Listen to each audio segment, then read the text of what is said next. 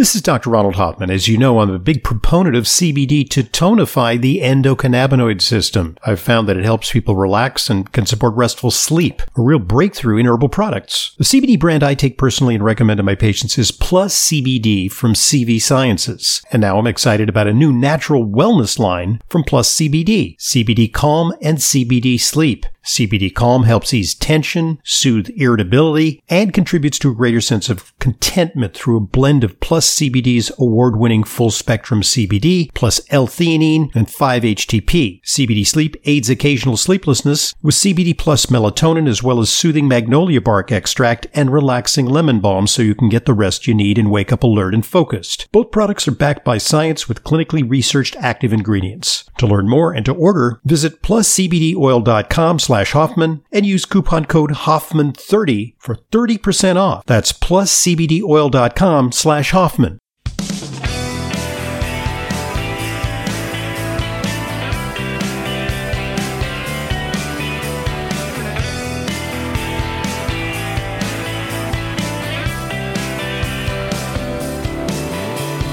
Welcome to today's Intelligent Medicine Podcast. I'm your host, Dr. Ronald Hoffman. This time of year, as we enter the holiday season, we often go to our digestion guru, Marty Whittaker, for some sound advice about how to keep our digestion optimal during all the delicious yet often richly decadent holiday eating.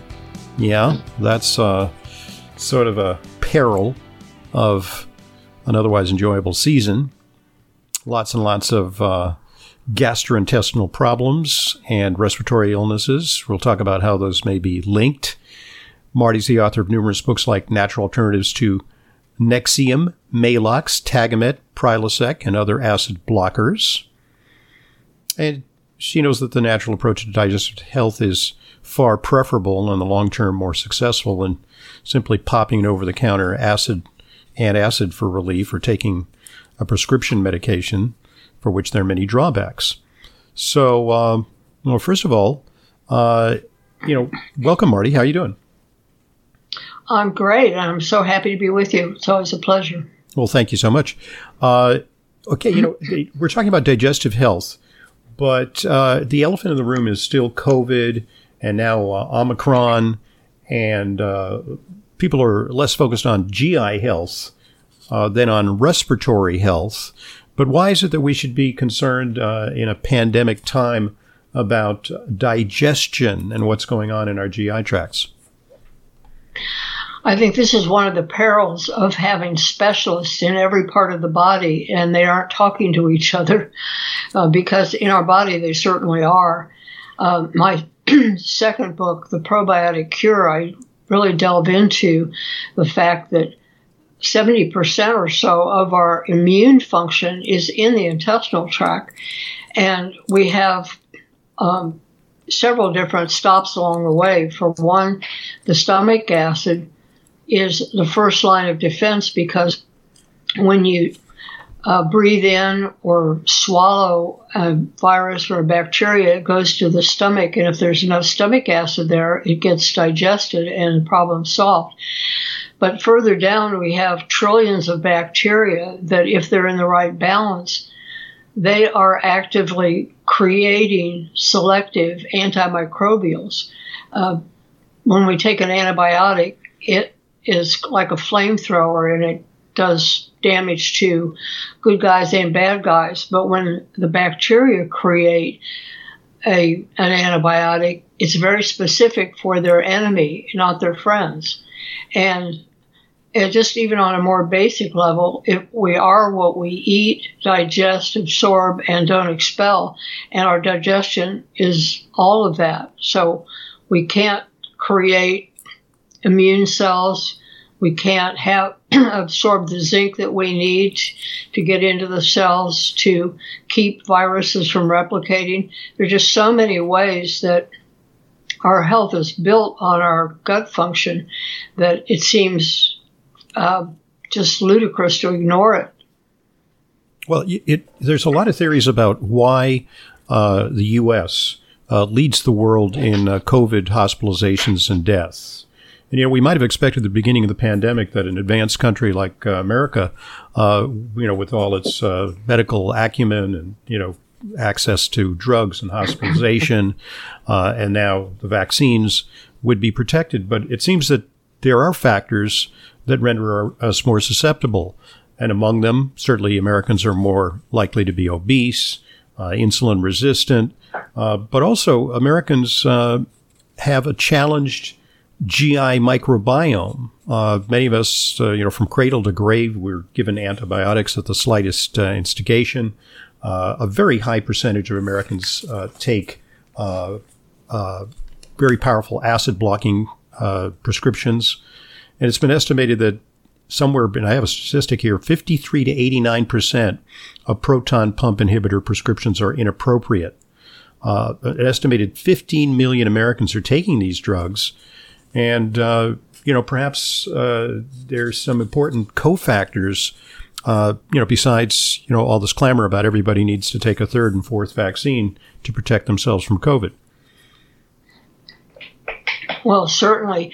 And if we think about the importance of vitamin D and all the nutrients that support our immune system to fight off anything we're exposed to. And you made me think about the fact that one way that they are screening to see whether a community has a high incidence of COVID is they're looking at the sewage. So yes, apparently people aren't digesting it away like they should, and it's ending up in the sewage system. There was an early finding out of China. And, that worried me, as I contemplated going back to sports events. There's a big bathroom at Yankee Stadium and there's the urinals, but there are also, a lot of toilets. And as, they flush the toilets and they aerosolize, the toilet water. There's a concern that it could spread that way. Apparently, that's not a major route of spreading. But I have seen some studies that suggest that the virus, even after recovery from COVID, remains present in the stool for a long period of time. So it really does suggest that the GI tract may be involved, perhaps in long COVID, the people who don't recover properly. Yes, and then there's the whole topic of whether or not COVID's being treated. And in the best case, you get somebody that knows which medications work at each stage and what nutritionals. I put a lot of information on our website, the healthybynatureshow.com, about COVID so that people can be educated and know how to build up their immune system. But certainly improving the gut health is an important one, and we're just headed in, as you say, into the season where people will be subjected to things that might make them reach for an acid blocker. They get indigestion, and what worries me about that is it's a temporary problem, and they have created what might turn out to be a permanent solution that has problems. There was one study done where they put people who did not have heartburn on heartburn drugs, the proton pump inhibitors, at the end of a month. Now they could get off of them. So yes, they got hooked on them. Yes. Yeah. It's the ideal drug. It's the ideal drug because, you may feel like you need them, but what you're experiencing is the withdrawal and the hypersecretion of stomach acid in the wake of taking away the medication. So exactly. That's nasty. Okay, so, what are some of the ways during the holiday season where that we can protect our GI tract from harm? Look, we're going to go to holiday parties. We're going to indulge. We're going to maybe drink a little more alcohol, and get a little less sleep. And, we're going to get up close and personal with people. So how can we fortify our immune systems? A little more stress, too. Yeah. And everything that we do affects that microbiome. They don't like stress. They don't like sedentary. They don't like too much alcohol. They don't like too much sugar. But I'm not one that ever says, okay, here's how to do a healthy Thanksgiving dinner. I say once a year, relax, enjoy what the family enjoys. But when it starts at Halloween and becomes just a sugar fest from then until Valentine's Day, exactly. It's a whole different argument. And long before COVID, the more long before COVID, I've pointed out that the cold and flu season kind of begins, like you say, around Halloween, when we get a lot of trick-or-treat stuff for, the kiddies. But then there's a lot left over, so we figure, why let it go to waste? And then right on the heels of that is Thanksgiving, and then there's Christmas, then there's New Year's, the bowl games, and on it goes. And half the populace comes down with a cold or a flu. Now there's COVID. It also coincides with the vitamin D curve. Yes. People aren't in the sun anymore, and so their vitamin D stores get low. Indeed. Yeah, so, that there's kind of a triple whammy there. So all the things that we do around the holiday times can add to our risk. One of the things I do during the holidays when I know there's going to be more stress, I try to kind of power through them by continuing my exercise program. Yeah, there's less time, but I want to make sure that, that arm of my immune system is working, getting adequate sleep. That's important. But what can we do to support our microbiome? What the good bacteria want to eat are vegetables, fruits, and mostly high fiber foods.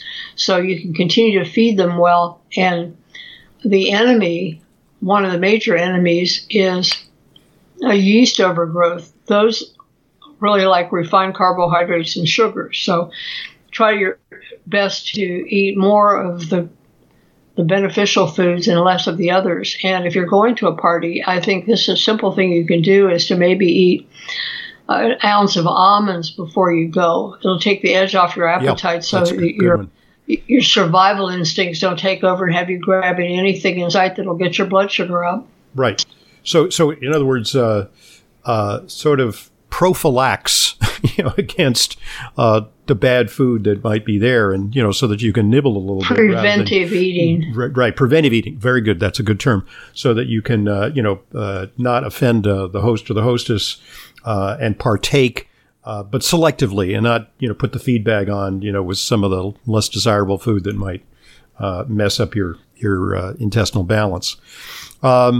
If you hit a party hungry and you go over to the buffet table, you're not drawn to the celery. Exactly. Right. There's no question about that. So, I know from reading your books and talking to you that, one of your favorites in terms of the probiotics, you emphasize the importance of probiotics, is, Dr. Hira's probiotic. Are you sticking to your guns on that recommendation? I am. And when I did the research for the probiotic cure book, I looked at 1,000 studies to get the lay of the land and validate. I kind of started with a clean sheet.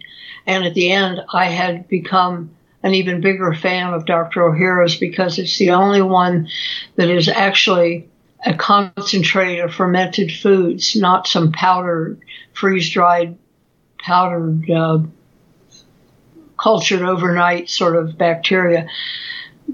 They're much more, one of the biggest things is that the capsules contain what these bacteria have been busy making out of good food for 3 years, 3 to 5 years, depending on which type you get. But as they're culturing them, they feed them seasonally appropriate vegetables, wild-crafted herbs, seaweeds, and things like that. The bacteria take those substances and turn it into the compounds that tell our body how to be healthy. And you don't get that with any other. So it really should have a separate category and not to be confused with probiotics because there's 100 choices out there and most of them are all just variations on a theme. Yeah, I tend to think of Dr. Hira's probiotics as more like a cultured food concentrate that contains a wide spectrum. Much like there are cultured foods like sauerkraut, for example, that we recommend that people eat. But this is a sort of a supercharged version of that, right? Well, exactly. And what passes for fermented food in this country wouldn't make it in, say, Germany, for example, where sauerkraut actually is fermented. Here, what you see in a jar out on the shelves in the middle of the grocery store is more likely just pickled cabbage where they put vinegar on it. If you want a true sauerkraut, you get it out of the refrigerated section, where you find kimchi. Right. And you avoid preservatives like sodium benzoate, which always makes me feel sick. But, sodium benzoate is a preservative, and it stops the growth of the bacteria in the pickles or in the sauerkraut. And in addition, if you take it orally, it'll kill some of the beneficial bacteria in your intestinal tract, right? Oh, yes. They don't like any of those chemicals. They don't like pesticides. They don't like preservatives. I mean, it stands to reason you put preservatives into a food product to keep it from growing bacteria. For the same reason they put chlorine in the tap water to kill bacteria. So It's a juggling act. You try to not kill them and yet feed them well. Right. I guess we pay a price for our overly sanitized environment because, what I've noticed is in looking, and I weekly I check the statistics worldwide to see which countries are going up and which countries are going down and how it compares to the U.S.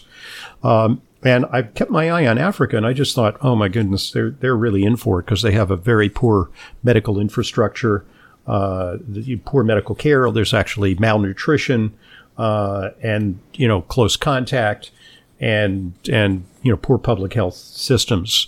And these countries can't really afford a lockdown. They got to go to work.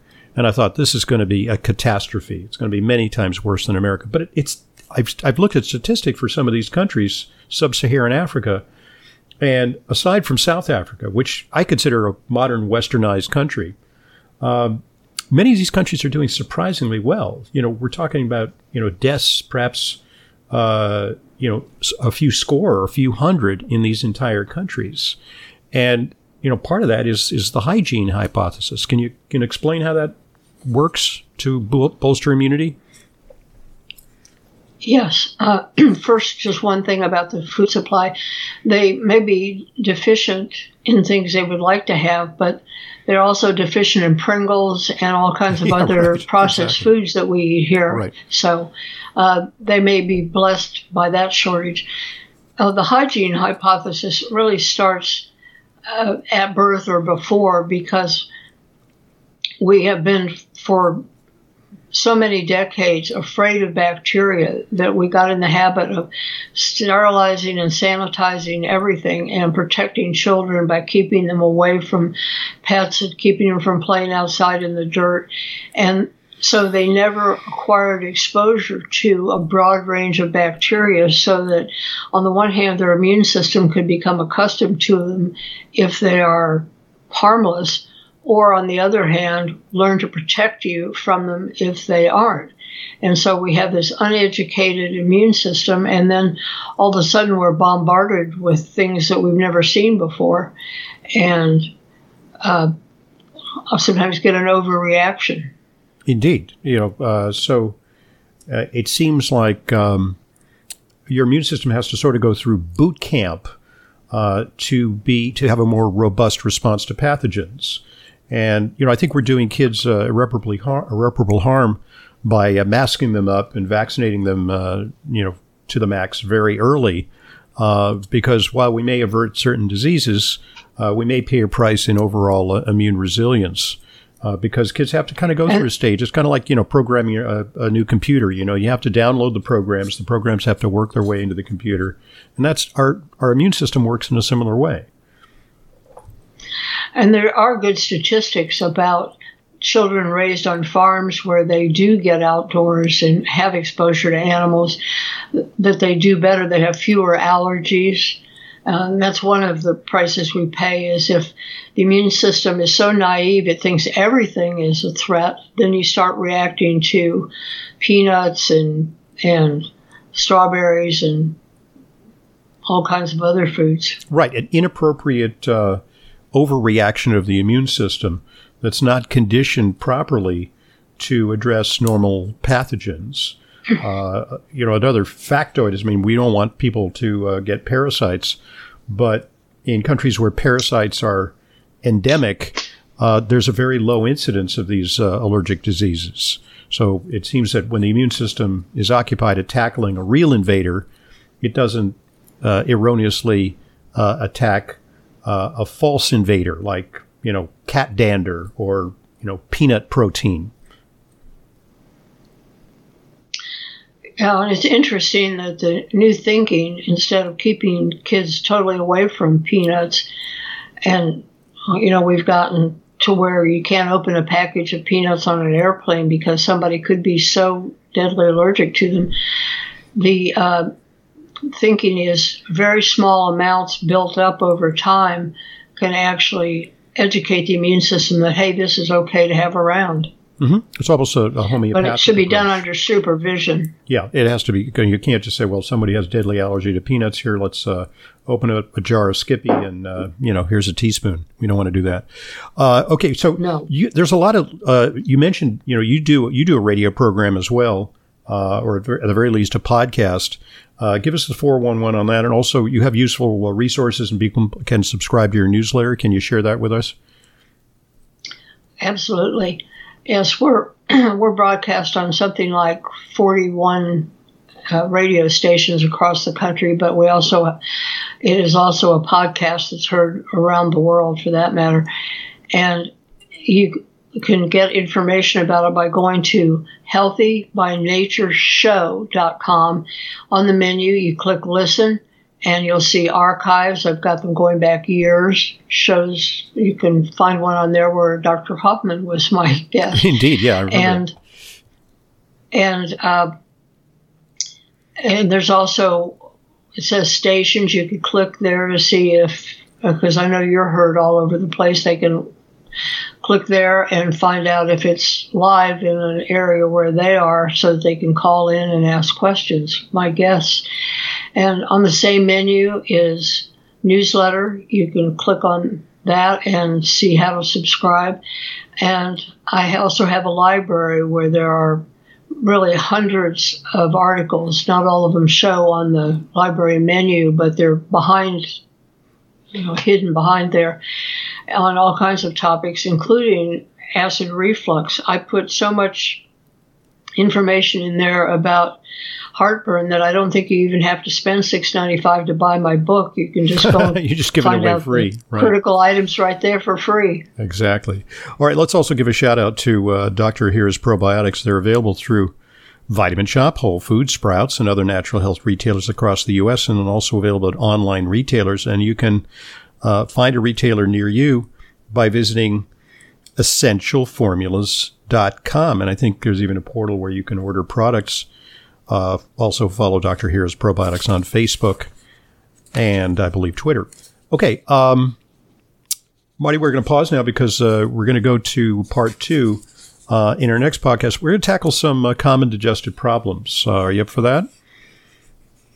Absolutely. Okay. I'm Dr. Ronald Hoffman. Today's guest is Marty Whittakin, board-certified clinical nutritionist and host of Healthy by Nature, a nationally syndicated weekly nutrition talk radio show, now in its 25th year. I'm Dr. Ronald Hoffman, and this is the Intelligent Medicine Podcast.